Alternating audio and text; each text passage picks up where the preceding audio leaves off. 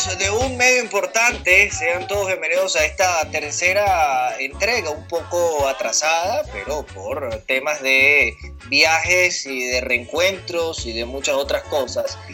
Pero hoy traemos un tema muy interesante para discutir con ustedes, sobre todo porque siempre queda en la discusión o siempre queda en el pensamiento del aficionado del fútbol de quiénes son los mejores cobradores de tiro libre del mundo. Pero para arrancar con este análisis y con esta discusión, saludo allá en Santiago de Chile a Javier Ramírez Musela. Javier, ¿cómo estás? Buenas noches, Sergio. Bueno, buenas noches, buenos días, buenas tardes para quienes nos estén escuchando alrededor de todo el mundo en este hermoso e importantísimo podcast de Un Medio Importante.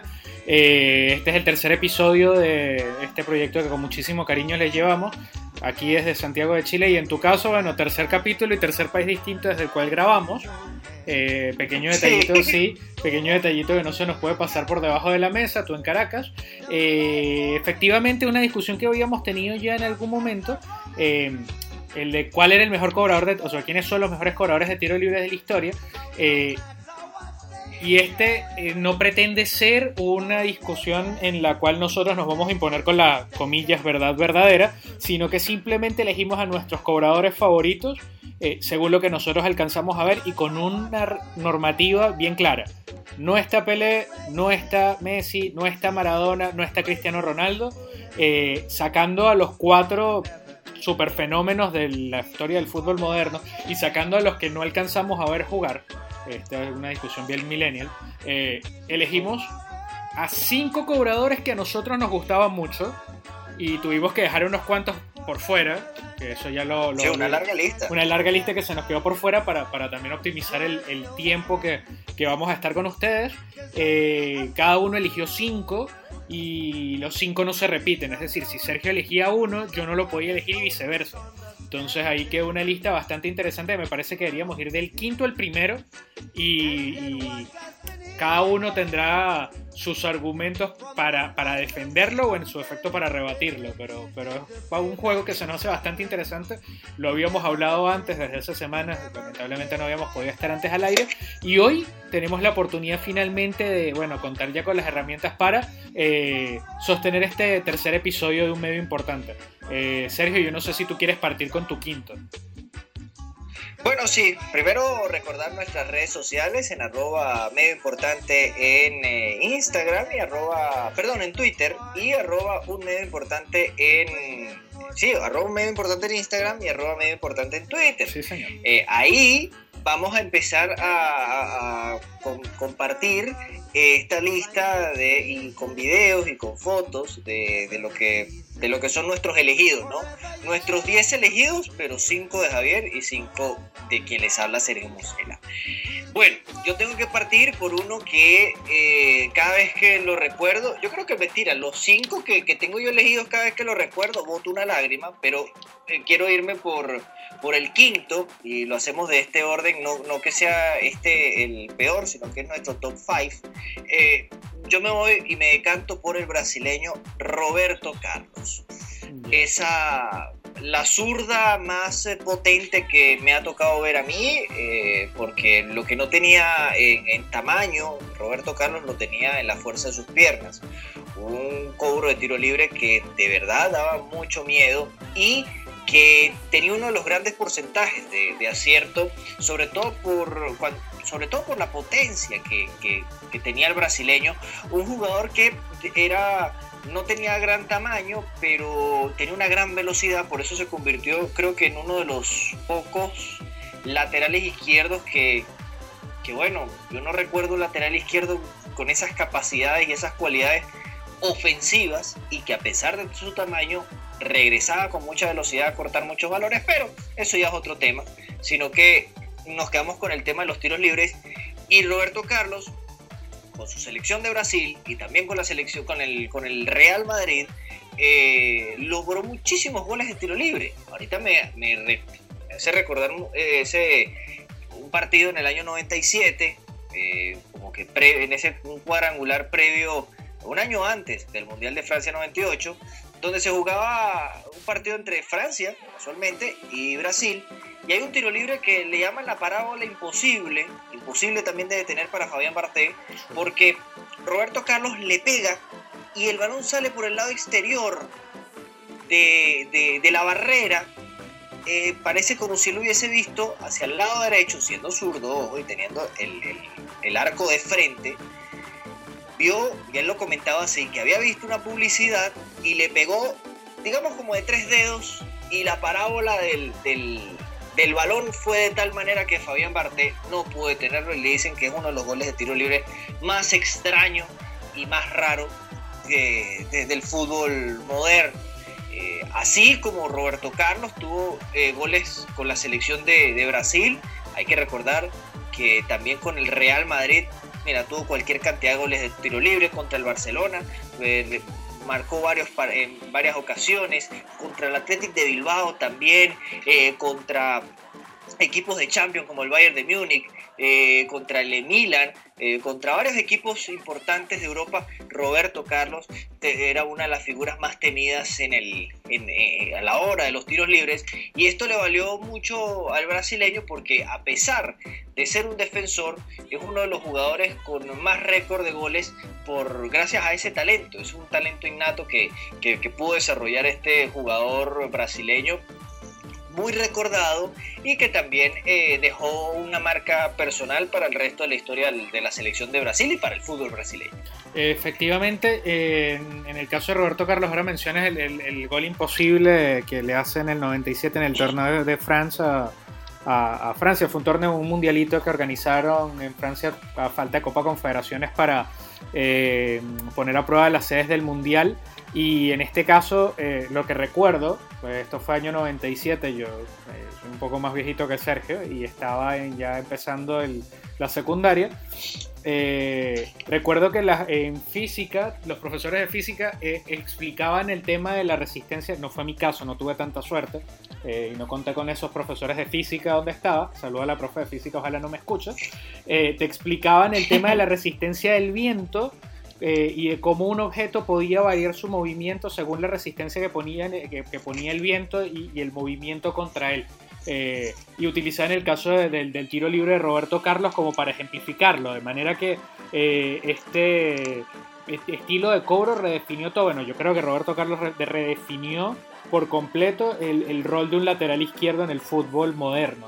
De hecho, en un momento donde ya no se consiguen, o todavía sigue en un puesto como un especialista, como en el béisbol, el lanzador de nudillos, es como un especialista que difícilmente se consigue, el lateral zurdo, pero Roberto Carlos lo redefinió por su manera de jugar, por su despliegue, pero también por cómo cobraba los tiros libres. En mi caso, mi quinto también es defensor, también es contemporáneo con él. Increíblemente elegí un jugador del Barça, siendo que a mí no me gusta ese equipo, pero elijo a Ronald Koeman, al defensor holandés. Recordado, bueno, por su paso por la selección holandesa, obviamente, surgido del Groningen holandés, pasó por PSV, pasó por Ajax, pasó obviamente por el Barcelona, y de un tiro libre suyo nace la primera Copa de Europa, y la que fue la única Copa de Europa del Barcelona hasta que apareció Ronaldinho primero y después Messi, y fue contra la Sampdoria en 1992. Koeman era derecho, a diferencia de Roberto Carlos, que era zurdo. Koeman también aprovechaba la potencia, pero esa potencia le agregaba colocación y le agregaba distintos tipos de pegada. O sea, Roberto Carlos apelaba a la potencia y luego en la colocación, a los efectos endiablados que agarraban sus disparos, bien sea disparos de media distancia, bien sea tiros libres. En el caso de Koeman funcionaba un poco igual, pero tenía distintos tipos de cobro, tenía más colocación. Y bueno, evidentemente estamos hablando también de uno de los defensores más goleadores de su era. Marcó 193 goles en poco más de 500 partidos, pero a mí particularmente me llamó la atención en aquella final del 92 que recuerdo, era la verdad la frialdad que tenía. También en el Mundial de Estados Unidos 94 tuvimos la oportunidad de verlo en gloria y majestad en el partido contra Brasil en los cuartos de final. A mí me gustaba mucho su manera de, bueno, primero ir a la marca, segundo de conectarse en el juego cruyffista del Barcelona, insisto, no me gustaba ese equipo, pero lo admiraba bastante, y tercero era la frialdad que tenía al momento de pararse frente a las barreras de tiros libres, sino que le preguntan a la Sampdoria que puso a medio equipo y aún así el balón se filtró y entró en aquella final disputada en Wembley. Sí, un holandés, Ronald Koeman, que creo que fue, independientemente de su fútbol tan impecable que tuvo a lo largo de su paso por todos sus equipos de clubes y también por la selección de Holanda, siempre va a ser recordado, creo que por ese gol que le da ese primer título continental al Barcelona en la Copa de Campeones, ¿no? Lo que es ahora la UEFA Champions League. Exactamente, en esa época todavía era la Copa de Europa. Exacto, la Copa de Europa. Y bueno, quizás yo elegí en mi cuarta posición a un jugador que yo creo que podemos coincidir acá, Javier, y fue el último 10 del fútbol moderno, y hablo del caso de Juan Román Riquelme. Sí, totalmente de acuerdo. Riquelme, el argentino, para mí ha sido uno de los grandes cobradores de tiro libre, sobre todo porque también comparto algo que decías de Ronald Koeman. Él tenía una frialdad que tú lo mirabas a él en las transmisiones y no te inspiraba ni miedo ni nada, sino simplemente era una persona que estaba parado enfrente del balón con poco impulso y de pronto te hacía un golazo genial. Una genialidad que no sabes de dónde salía ese balón, de dónde sacaba ese efecto, de dónde sacaba esa puntería, pero Juan Román Riquelme es uno de los jugadores con más cantidad de tiros libres acertados.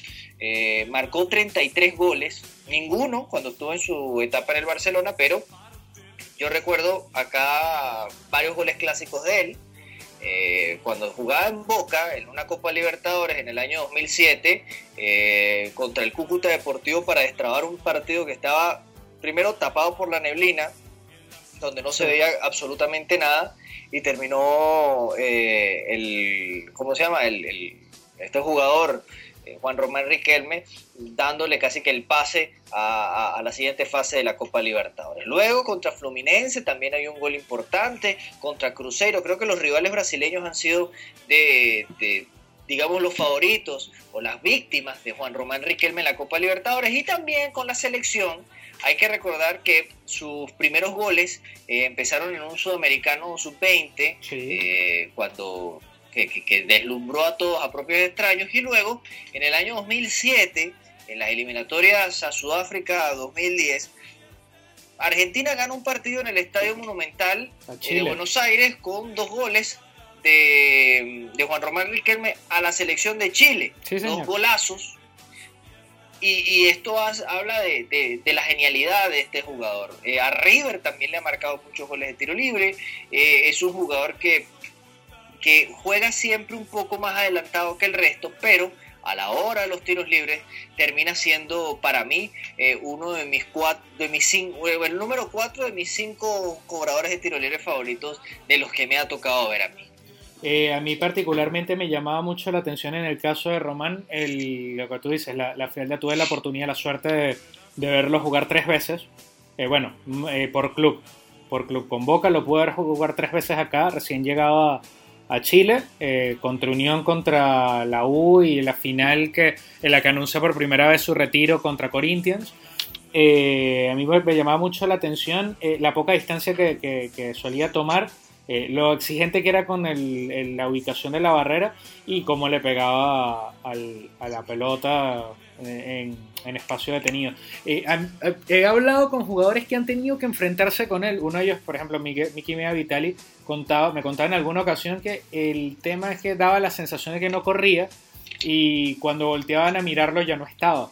Entonces, lo que tú bien dices, él estaba un segundo adelantado al resto. Una persona que entiende el juego como pocos, y a mí particularmente me llamaba la atención eso. Además de ese entendimiento del juego, la virtud que tenía al momento de pegarle a los tiros libres de manera extraordinaria. Aquí en Chile todavía se recuerda mucho ese partido en el Monumental, pese a que eventualmente ya Chile después finalmente le pudo ganar un partido a Argentina en esa misma eliminatoria, el partido de vuelta acá.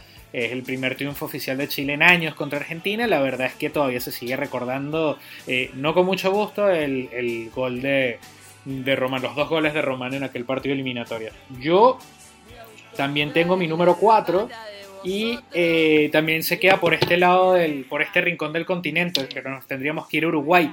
En mi caso es Álvaro Recoba, zurdo. Lo recordamos mucho, bueno, surgió en Nacional, surgió y retirado en Nacional de Montevideo.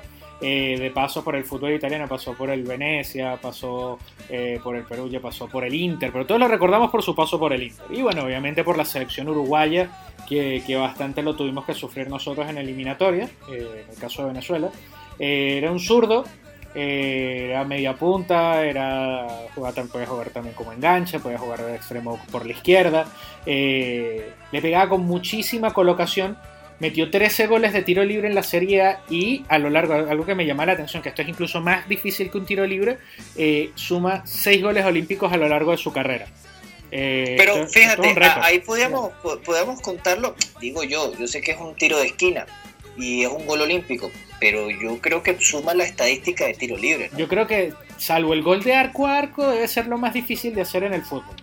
Porque un gol de tiro libre lo puedes hacer si tienes la práctica, la colocación, si se te dan las condiciones. Hay muchas variantes al momento de cobrar un balón detenido. Pero el córner es distinto. El córner es distinto porque depende de más factores, hay más personas involucradas. No es una situación donde hay una jugada, donde hay una barrera parada delante de ti. Estás a una distancia considerable. Tienes que depender del efecto, del portero, de los defensas que estén ahí colocados, del rechazo. Son demasiadas variables. Entonces, por eso es que hemos visto tan pocos goles olímpicos, por ejemplo, en los mundiales. Tuvimos que esperar hasta el 62 para ver uno. Y en el caso de la Serie A, era muy poco lo que se había visto y Recoba te los trajo. Le pegaba con una colocación extraordinaria. Recuerdo, bueno, un partido que Venezuela finalmente le gana a Uruguay. Uno de los grandes méritos de Dudamel fue haberle atajado un tiro libre a la escuadra, a su derecha, de Maracaibo a Recoba. Eso no se veía mucho. En Italia lo sufrieron un montón y era porque, bueno, Recoba parado a media distancia en un equipo del Inter que metía miedo, que tenía a Ronaldo, que tuvo a Vieri, que compartió con Zamorano, que compartió con muchísimos delanteros. Él tenía la facultad de aportarle esa herramienta adicional al ataque del Inter que creo que para el nivel que tenía no tuvo suficiente premio. Bueno, un jugador, sí, sin duda alguna, muy recordado por ese detalle que marcas de los goles olímpicos. Yo digo que pudiese sumar, digamos, entiendo que es un tiro de esquina y todo lo demás, pero quizás pudiese entrar en la estadística de tiro libre, sumarlo a su cuenta personal. Digo esto simplemente por adornar un grado de dificultad de un jugador extraordinario que creo que no existe otro con la misma cantidad de goles olímpicos como Álvaro Recoba. Pero ahorita, el que me toca a mí elegir en el número 3, no es porque sea venezolano ni nada por el estilo, simplemente elegí a Juan Arango porque... simplemente porque Juan Arango durante los últimos... Bueno, no los últimos porque pues, quizás la cifra viene desde el año 2005 hasta el 2016. Me hace recordar mucho que era uno de los grandes colaboradores de tiro libre durante esa década. Digamos que dentro de los últimos 15 años Juan Arango siempre figuraba, a pesar de su paso por el Mallorca, a pesar de estar en el Borussia Mönchengladbach. Es en Alemania donde se consolida como gran cobrador de tiro libre y lo bautizan también por sus goles imposibles.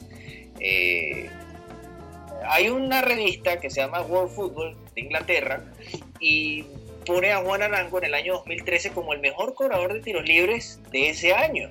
Ese jugador en el momento tenía 32 años y había pasado ya por Monterrey, por el Puebla, por Pachuca, por el Mallorca, y cuando está en el Borussia Mönchengladbach supera, según los especialistas de la revista, a varios jugadores donde aparecía grandes cobradores de tiro libre, como en ese momento Matías Fernández, también estaba, que fue un año muy, muy bueno para el chileno, jugadores de la talla de Lionel Messi, también del mismo Cristiano Ronaldo, y Juan Arango se consolida como uno de los grandes exponentes de los tiros libres. Hubo una reunión de varios jugadores, estaba David Beckham, el mismo Cristiano Ronaldo, Andrea Pirlo, ahorita se me escapan un par de nombres, y estaba Juan Arango, y estaban haciendo como una especie de competencia de tiros libres, y Juan Arango ganó. Mira.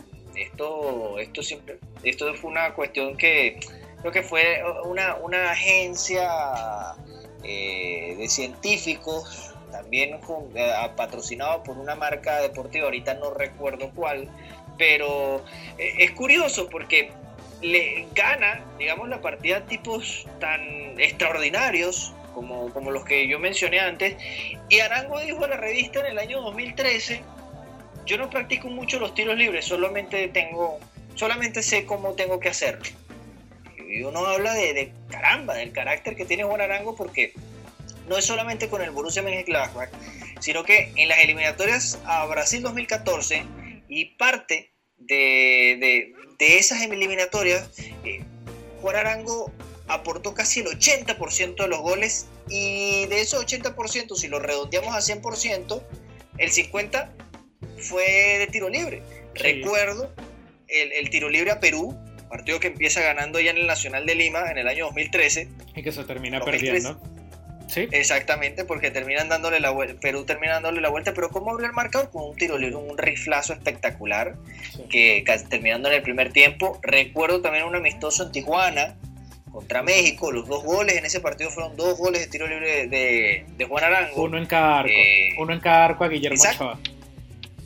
Y te pones a ver, Javier, y uno dice, wow, pero es que Juan Arango sí tenía una gran efectividad a la hora del tiro libre. Era callado, era discreto. Podemos hablar que tendría ciertas similitudes a Juan Román Riquelme, porque Juan Arango no te inspira ni calor ni frío, simplemente es una persona, un flaco ahí que está ahí parado enfrente a un balón, pero cuando le pegas al balón, ya sabes que es 90% seguro que el balón va dentro de los 3 palos. Así que Juan Arango es para mí el tercero en esta lista de grandes cobradores de tiro libre. Sí, además Juan en su momento reclamaba, y con él tuvimos la oportunidad de coincidir bastante rato por temas de trabajo, en mi caso, y él siempre reclamaba lo mismo: si yo no fuera venezolano, a mí quizás se me habría reconocido más esa faceta de cobrador de tiros libres. Sí. Y él sacaba la estadística: yo juego en Alemania y yo he hecho en la Bundesliga, he hecho más goles de tiro libre que esta temporada que Andrea Pirlo, que todavía está en la Serie A. Pero claro, yo juego en el Mönchengladbach y todavía, o sea, recién pudo jugar competición europea el segundo o tercer año, y Pirlo jugaba en la Juventus. Pero por cantidad de goles de tiro libre y por efectividad estaba por encima de algunos de los que mencionas. Yo, ahora que menciona a Pirlo está en mi lista, lo puedo adelantar, pero mi número 3, que ya dije antes, en mi caso vino Koeman, vino Recoba, viene uno que a mí particularmente de nuevo me hace retroceder a la infancia y a la adolescencia, y era Sinisa Mihajlovic, defensor serbio, yugoslavo en esa época, surgido de la Estrella Roja de Belgrado, campeón de Europa en su momento, tuvo, mejor dicho, el récord de más goles de tiro libre en la Serie A. Alcanzó a marcar 27 entre la Sampdoria, entre sus pasos por Sampdoria, Lazio, Inter. Alcanzó esta cifra que después sería alcanzada por Andrea Pirlo. Era zurdo y le pegaba con potencia, o sea, seguimos hablando de quienes le pegaban con potencia y quienes le pegaban con colocación. Mihajlovic, este zurdo central, lateral, volante de marca también, le pegaba con muchísima potencia. Se recuerda mucho que en su época con la Lazio en 1998 le hizo un hat-trick a la Sampdoria y los 3 goles fueron de tiro libre. Eso muy no, poco. Todo el mundo lo hace. Muy poca gente lo hace hasta el sol de hoy. Aquí, hoy en día es técnico, ya fue técnico, fue seleccionador de serbio, ahora es técnico del Bolonia en la Serie A. Y aquí en Chile se da un caso muy particular que es que es técnico de Eric Pulgar, y Eric Pulgar es el dueño de las pelotas detenidas en el Bologna, que hoy jugó precisamente contra el Milan y perdió 2-1. Y en este caso, Mihajlovic, cuando un tipo como Sinisa Mihajlovic te da la alternativa, como dicen los toreros, para cobrar tiros libres, usted se calla y escucha y se lo toma con el respeto correspondiente, pues está hablando de uno de los mejores cobradores de tiros libres de Europa en los 90 y principios de los 2000. Un tipo que, bueno, tenía una pegada, más allá de decir una pegada impresionante, era la pegada con potencia pero con colocación. O sea, era capaz de ponerte un misil de 40 metros y era capaz de cobrar a 10, 15, 20 metros del arco un tiro precisamente colocado en la escuadra. Un jugador, bueno, lo que siempre he dicho, que hubiera sido del mundo sin la separación de los Balcanes, ¿no? Sí, no, habría sido una selección. La antigua Yugoslavia, capaz, yo me atrevo a decir, yo puedo ser muy osado con mi comentario, pero creo que por el talento que siempre han desarrollado los en esa zona, futbolísticamente pudieron haber sido alguna vez campeones del mundo. O haber arañado. Bueno, cosa de ver a Croacia en el último mundial. Exactamente, bueno, ¿no? Y en el 98 también que la Eurocopa Yugoslavia, vamos a decirlo así, siempre fue una selección de mucho respeto y de gran calidad. Pero bueno, yo tengo que hablar ahora de uno de mis jugadores favoritos, porque sobre todo por el tema de que era un jugador que, si bien no tenía una gran calidad técnica, tenía algo que generaba muchísimo interés, y era sus asistencias, sus centros, sus tiros libres. Y es el caso del Spice Boy, de claro, David también es su peinado, hay que decirlo. Sí, y era muy guapo él. Y su esposa también. Y hace bajar las medias a muchas mujeres. Así que, y a muchos hombres también. Yo te digo una cosa, sin miedo, o sea, y esto lo digo bastante seguro. Está bien. Yo sostengo, yo lo digo, mira, con total seguridad en el comentario que voy a decir. Yo sigo contando que ese señor se ve bien. O sea, ese señor envejeció dignamente. Sí. Pero fíjate, hablando de envejecer, tengo que adelantarme un poco al tema de David Beckham, porque es el segundo jugador con más tiros libres anotados, mejor dicho, en los últimos años. Y estoy hablando de que Beckham marcó 65 goles de tiro libre, considerado uno de los jugadores con una pegada extraordinaria por su comba, y también ha sido, junto a Juninho Pernambucano y Roberto Carlos, tema de estudio de científicos, porque Javier mencionaba eso anteriormente de su clase de física, de las clases de física, no propiamente de él, sino que también David Beckham tenía algo que era la comba y la pisada de su pie de apoyo, del pie izquierdo, porque hay que recordar que David Beckham es diestro. Él tenía una inclinación de casi 45 grados en su tobillo. Una persona normal, si tiene esa inclinación y no está acorde con su cuerpo, puede sufrir una lesión grave. Pero la inclinación de él le valía digamos, la pisada necesaria para poder darle esa pegada extraordinaria con su otra pierna para dar la comba, ¿cierto? Sí. Y también la fuerza para anotar goles de tiro libre. Recuerdo con su selección el gol a Grecia, que los clasifica al Mundial de Japón y Corea. Beckham estaba siendo criticado porque supuestamente no hacía absolutamente nada con la selección, que no aportaba nada, en un periodo bastante gris en su carrera con la selección, y en un partido bien difícil que se juega en Old Trafford frente a la selección de Grecia, David Beckham termina dándole la clasificación al Mundial de Corea-Japón gracias a un gol de tiro libre. Sumamos también en ese momento a goles lo recordarás, Javier, en el año 2006, octavos de final frente a la selección de Ecuador. Oh, golazo. Golazo, Ceballos todavía está buscando esa pelota. Sí, un tiro libre que, primero, un gran partido de la selección de Ecuador y que David Beckham termina destrabándolo con un golazo de tiro libre. Por cierto, ahorita recuerdo que en ese partido tuvo que ser sacado porque empezó a tener una falta de oxígeno producto del calor y recuerdo que marca el tiro libre y como a los 10 minutos Sven-Goran Eriksson le hace el cambio, pero gracias a él hay un cambio, o sea, le da el pase a la siguiente fase. También recuerdo otro gol en uno de los partidos leyenda o históricos de la UEFA Champions League, y fue en el año 2003.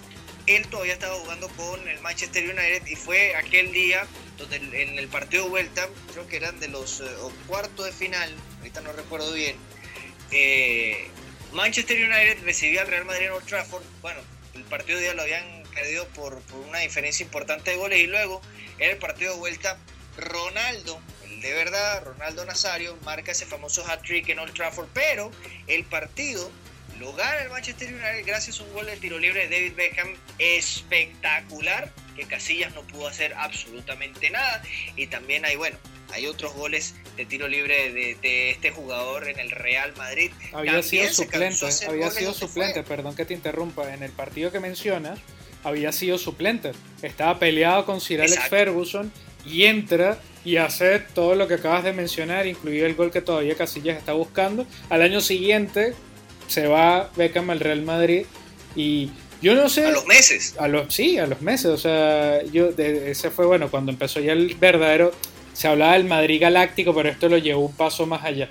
Siempre he tenido la sensación de que a Beckham no se le valora como jugador y específicamente como buen cobrador de tiros libres, más por el prejuicio de que fue de su metrosexualidad, de su condición de ícono mediático. Fue como el primer gran futbolista mediático del siglo XXI, y creo que se le menosprecia un poco esa faceta que bien mencionas. No, al menos una sensación que siempre me ha quedado. Vamos a hablar más del Spice Boy que del gran cobrador de tiros libres y jugadas a balón detenido.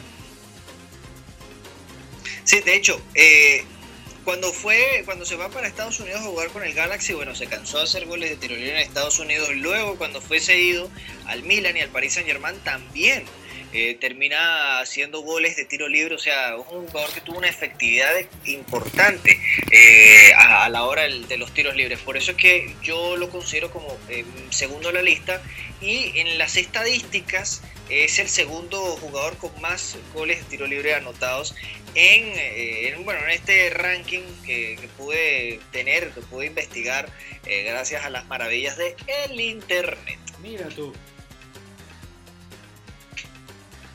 Bueno, y vamos para acá, que aquí tuvimos un pequeño contratiempo. Mi número 2, me parece maravilloso que hayas hecho la tarea completa. Mi número 2, ya lo había adelantado, no hay demasiada sorpresa, era Andrea Pirlo. Claro. Ahorita que hablábamos de Juan Arango, cuando ponía esa comparación de por qué a mí no me consideran tanto, si es solo porque soy venezolano. A mí particularmente me gustaba mucho Andrea Pirlo. Si estamos hablando de jugadores con cara de nada, como lo habíamos dicho en el caso de Riquelme o en el caso del propio Juan, que creo que ha cambiado mucho en el último tiempo. Juan pasó de ser el jugador que no hablaba a ser un jugador ya con una voz, fue capitán de la selección después, y luego a tener una voz de mando importante, quizás ya hacia el final de su carrera y en la actualidad que ya está retirado. En el caso de Andrea Pirlo, ese era el verdadero poker face. Sin embargo, Andrea tenía la particularidad de tener una colocación extraordinaria a todos sus balones detenidos. Rompió el récord de goles de tiro libre que tenía Sinisa Mihajlovic en la Serie A, lo superó por uno, alcanzó a marcar 28 goles, y en el caso particular de su actuación, de cómo los cobraba, era poca distancia, visión milimétrica y de nuevo cara de póker y por donde viniera. Se cansó de hacer goles, bueno, los hizo en el Inter, los hizo en el Milan, los hizo en la Juve. A mí particularmente me llamó mucho la atención, un jugador al que siempre quise ver, y cuando la vida me dio la oportunidad de verlo en vivo, lo vi lesionado y lo vi perdiendo un partido que le costó el boleto a octavos de final del Mundial del 2010 a Italia. Lo lamento mucho porque no tuvo ni siquiera un solo tiro libre para pegarle, o al menos no lo recuerdo, y estaba muy a media máquina. Entró en el partido que perdieron con Eslovaquia y que al final pues, Pirlo entra como una medida desesperada para tratar de recomponer un partido que se les había ido de las manos hacía bastante rato. Pero fuera de eso, a mí particularmente me llama mucho la atención eso, el despliegue, la inteligencia que tenía Pirlo para identificar situaciones, y si hablamos de gente con frialdad en el área, antes de asignar esa misma virtud a Ronald Koeman, particularmente ahora no puedo dejar de hacerlo con Pirlo y de tenerlo en mi lista como el número 2. A mí de verdad que siento que, bueno, también terminó su carrera en la MLS, compartió con Yangel Herrera, con el venezolano, y algún par de trucos le habrá enseñado porque se movían en la misma zona del medio campo. Ojalá los haya tomado bien, porque cuando un tipo como Pirlo te enseña, tú te callas y escuchas igual. En este caso es mi número 2. Bueno, te cedo el número 1 porque el mío, digamos que tiene más goles que el tuyo en el número 1. Sí, porque hay que decir también que yo dejé que se hiciera la lista primero, así que me toca a mí. Mi número 1, claro, y así nos saltamos y rompemos la linealidad de esto, es Ruggero Ceni, el portero.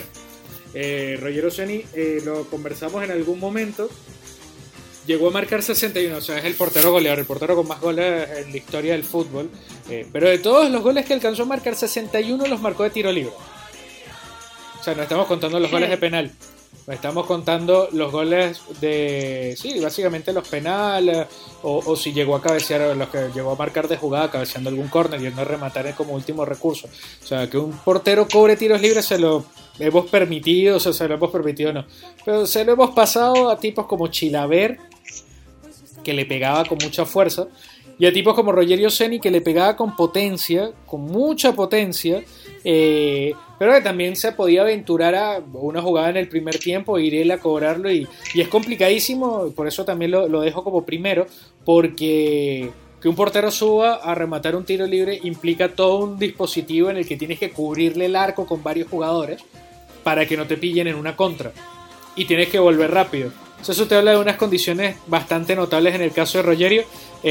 Sé que no era una elección sencilla, sé que hubiese podido elegir a cualquier otro, pero a mí particularmente lo dejo en el puesto 1 por el grado de dificultad adicional que le otorgaba a los tiros libres que él cobraba, el puesto en el que estaba, y aún así tener una altísima efectividad al momento de hacerlo.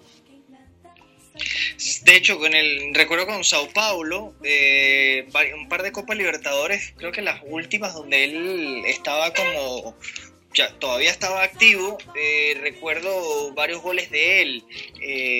A mí particularmente Ruggero Ceni marca un hito de arquero goleador, y dices algo que es verdad, lo que es el grado de dificultad de ir a marcar un gol, porque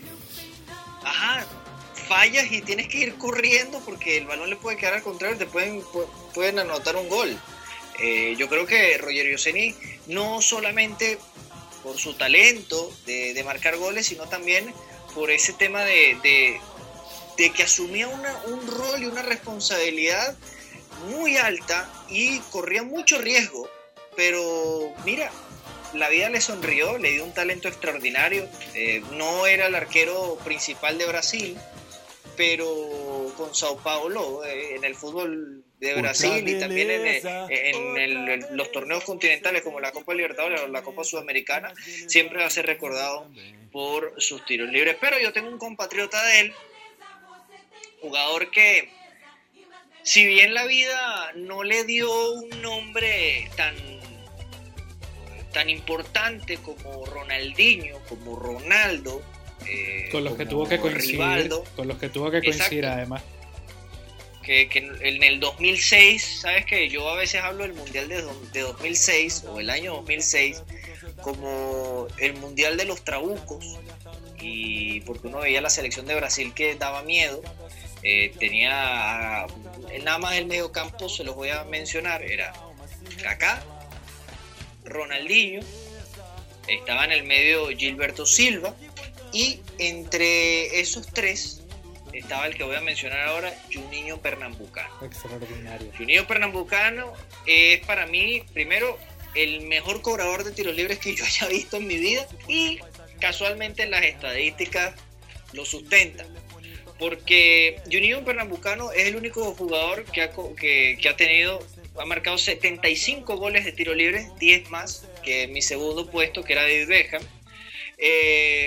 Considerado también el mejor cobrador de tiro libre de todos los tiempos. Su mayor cantidad de goles fueron marcados en el Olympique Lyonnais, en el fútbol de Francia.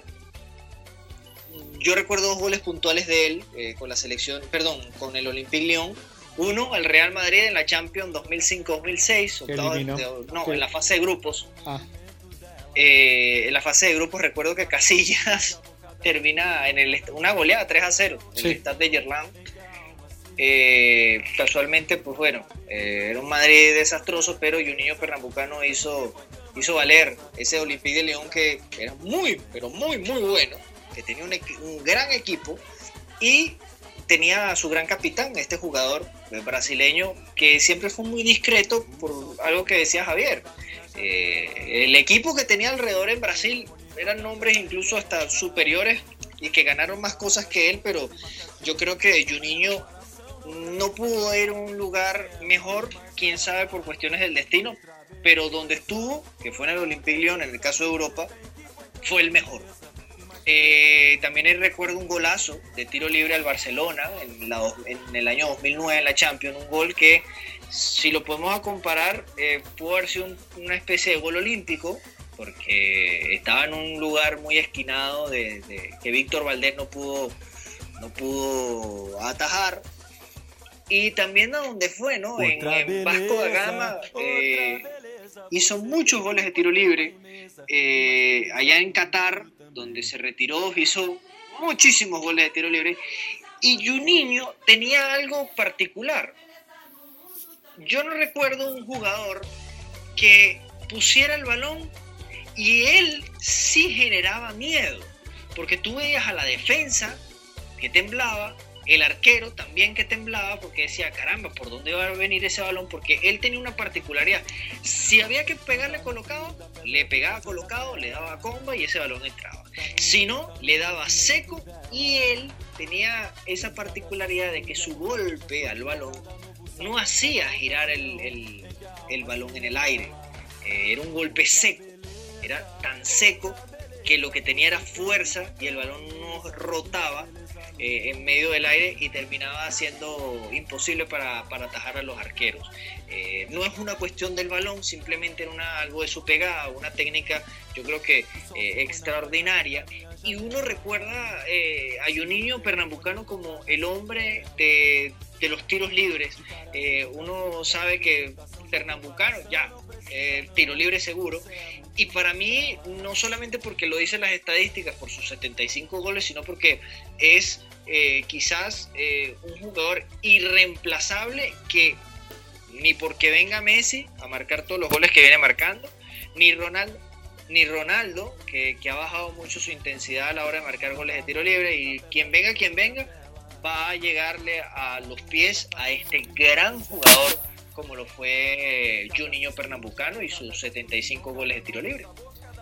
A mí particularmente me llama la atención en el caso de Juninho Pernambucano que el golpe de Fola Seca, ¿no? El golpe de seca que tenía, un golpe obviamente que mejorado y desarrollado, que viene de otros grandes insignes cobradores en su país, y que él lo toma, lo mejora, lo enseña muchísimo. Me parece que por su carácter, por haber brillado en un equipo que no era precisamente un grande de Europa, o sea, el Lyon no alcanzó a ganar la Champions, estuvo cerca o sea, la peleó pero no la ganó. Fue el último, o sea, fue como que el grande de Francia antes que irrumpiera el Paris Saint-Germain multimillonario. Le quita, opacan un poco el mérito que realmente tenía. Yo la verdad que también lo colocaría en el puesto 1 cualquier listado, por un tema estadístico, pero también por un tema de ejecución.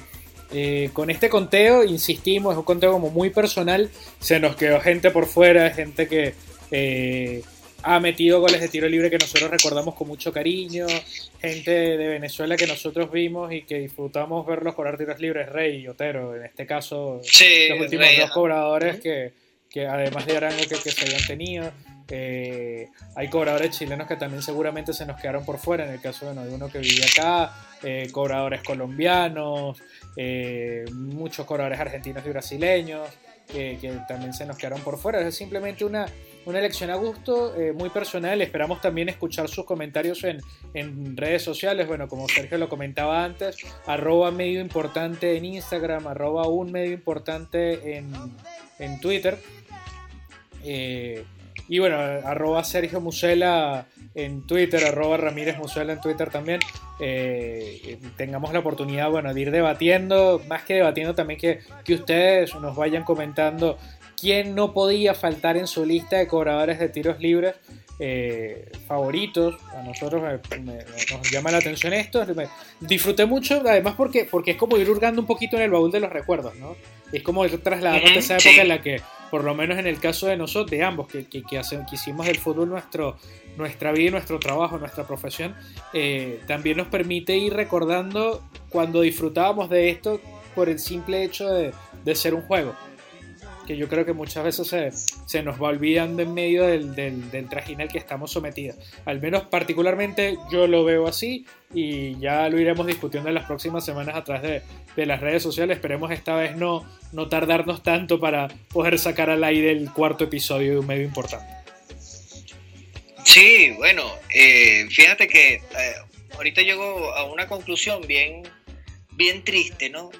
Porque creo que me estoy acostumbrando a que ahora los tabloides y los videos y las noticias todos giran en torno a los tiros libres de Messi, y pierdo mucho en el no sé, cuando trato de ver algún resumen o algo, veo que hay muy pocos jugadores que mantienen esa calidad de los tiros libres hoy en día.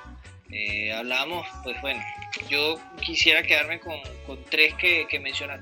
Vamos a quedarnos con cinco mezclados.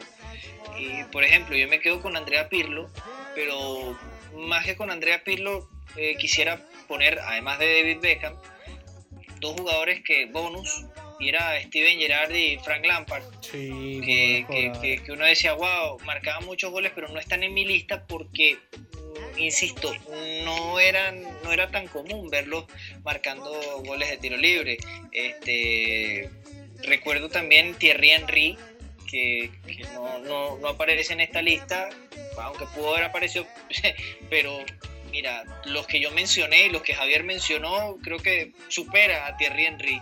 Y eso nos genera mucho debate, y también van a salir nombres. Todos ustedes, los que estén escuchando esto, van a decir, wow, pero aquí faltó fulano de tal, no, pero que saldrán unos más viejos que nosotros, no, pero que yo me acuerdo cuando Zico, chévere que se acuerde que Zico, no, que Sócrates era muy bueno cobrando tiros libres, pero no lo vimos jugar. Yo no lo vi jugar. Soy sincero, y me he decantado por estos que yo he visto jugar y que creo que han sido un top 5 de ambos muy completos, sobre todo porque nos da el debate necesario de quién fue mejor. Y si me pones a discutir eso, yo creo que ninguno fue mejor que el otro. Todos están en un punto especial, digamos, en una repisa de libros. Ahí está, cada uno es un libro y están todos por igual.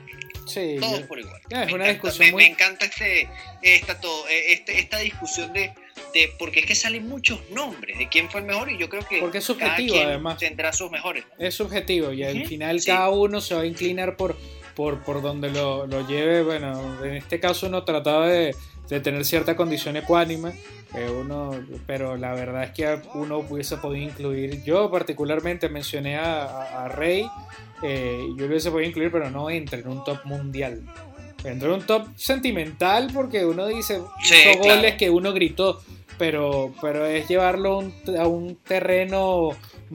José Manuel Rey contaba, pues tuve que entrevistarlo a los días, que en esa época él jugaba en el AEK Larnaca de Chipre, y le toca regresar a Chipre, y era un viaje larguísimo, obviamente, con 800.000 escalas. Y cuando llega al edificio, al lobby del edificio donde estaba viviendo en Nicosia, en Larnaca, perdón, lo está esperando el conserje del edificio, que de español poco y nada, y se le acerca, mira, y le muestra en el celular el video del gol. O sea, no había terminado de jugar el partido, volver a su casa, cuando ya el video del gol estaba rodando hasta Chipre. Entonces, como esa anécdota, muchas más. Bueno, el gol de que le hizo Ecuador en el Atahualpa. O sea, yo no me atrevería, desde casi media cancha, yo no me atrevería a colocarlo en ese top 5 por un tema de, bueno, los que están ahí son monstruos y jugaron equipos aún más grandes, pero si era un bonus sentimental, yo lo incluiría a él, pues, más allá de que lo conozca por un tema de ejecución y de cómo además evolucionado. Primero le pegaba con potencia y hacia el final de su carrera aprendió a pegarle de una manera distinta y no dejó de ser peligroso. Pero bueno, hasta aquí mi conteo. Bueno, de verdad que si nos toca hablar de una nueva oportunidad de alguno de los tiros libres o de cobradores de tiros libres, creo que tenemos muchísimos otros jugadores para seleccionar. Podemos hacer otra lista más. Lo bueno exactamente, cosa que bueno, será replantearlo más adelante. Pero bueno, desde la convulsa ciudad de Caracas, aquí de amaneceres de golpe, de días de intensidad, de cosas extrañas que están pasando acá. Es tan extraño que ha funcionado el internet extraordinariamente. No lo empaves. Ya estamos, ¿cómo se dice? Ya estamos terminando, ya no me interesa. Así que lo importante es que este conteo ya se pudo realizar y próximamente estaremos en nuestras cuentas de Twitter e Instagram pues colocando todo lo que son momentos casuales de estos jugadores y tiros libres que ustedes van a disfrutar y que nosotros recordamos con mucho cariño para todos ustedes. Vale, desde acá, desde este otro rincón un poco más tranquilo que en el que estás tú, y también un poco más frío, también aprovechar la oportunidad, bueno, agradecer a quienes nos han estado escuchando de manera atenta y leal durante estos primeros episodios, ya finalmente con el tercer episodio listo para salir al aire. Los invitamos, bueno, a seguirnos en nuestras cuentas de Instagram, de Twitter. Siempre búsquenos por un medio importante. También nos pueden escuchar los capítulos previos en Spotify, en Apple Podcast, en Anchor, en Evox, en todas las plataformas que tengan, casi todas las plataformas que tengan podcast, ahí estaremos. Y hasta Oye, sí, son 12 plataformas. Bueno, ya antes empezamos con la única que teníamos y ya crecimos tanto que solo busquen un medio importante.